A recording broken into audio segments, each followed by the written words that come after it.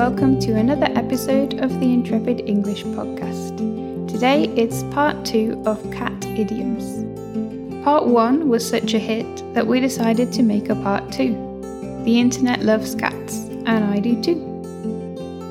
Anything animal related always seems to go down well with our students.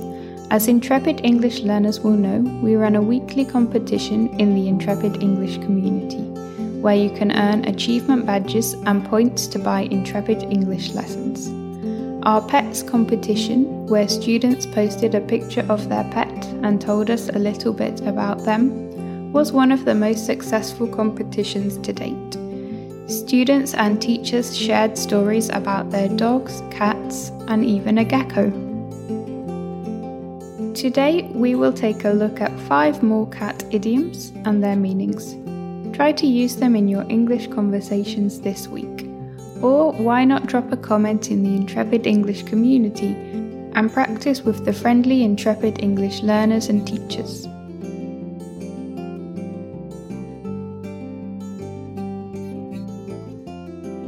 Number 1. The cat's whiskers, or the cat's pajamas.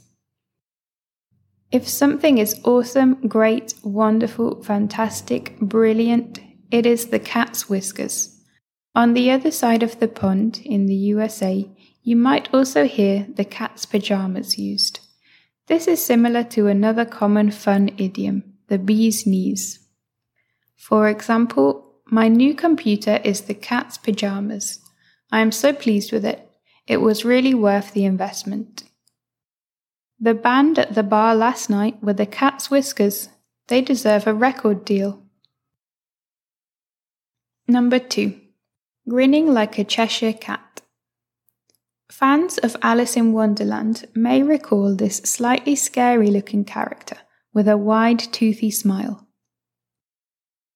When you grin like a Cheshire cat, you have a huge smile on your face and you look very happy. For example, you're grinning like a Cheshire cat. What's happened? She was grinning like a Cheshire cat when she opened her gift on Christmas Day. I'm so glad she liked it. A bonus idiom is the idiom to get lost down a rabbit hole, which is also used in Alice in Wonderland, and this features in our Essential English Idioms course. Number 3. Have kittens. This is an expression meaning to be extremely anxious, nervous, or stressed, and to freak out because of it. For example, my dad is going to have kittens when he sees my tattoo. I'm not looking forward to telling him. Grandma was having kittens when you weren't back by 11 p.m. last night. Where were you? Number 4. Let the cat out of the bag. This is an idiom which means to reveal a secret. Once the cat is out of the bag, everybody knows.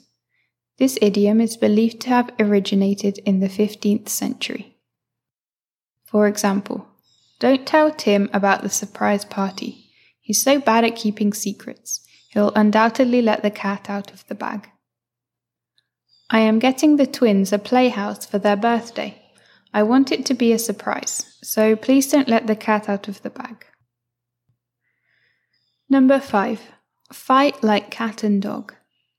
Whilst there is plenty of evidence to suggest that cats and dogs for the main part actually get on pretty well, this idiom is often used to describe two people who have frequent aggressive arguments, disagreements, or even physical fights.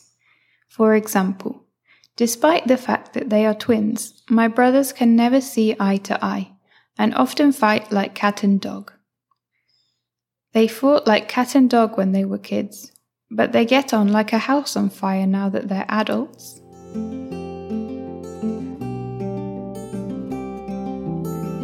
If you'd like to practice these idioms a little more, you can head on over to the Intrepid English blog and complete the fill in the blanks exercise. You can also study these idioms and many, many more in our Essential English Idioms course, which is available in the Intrepid English Academy. If you're not yet a member of Intrepid English, you can try some Academy courses for free. These are the Reported Speech course, English for Travelling, or business English small talk, just head on over to intrepidenglish.co.uk. This podcast was written and recorded by me, Intrepid English teacher Kate. You can find out more about me on my Intrepid English teacher profile page.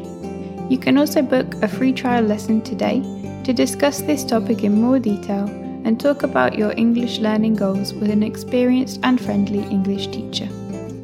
If you have any questions or you'd like to request a topic for a future blog, you can contact us using the chat box on our website, send us an email, or drop us a message on any of our social media channels. My name is Kate, I'm one of the teachers at Intrepid English, and thank you for listening to today's podcast.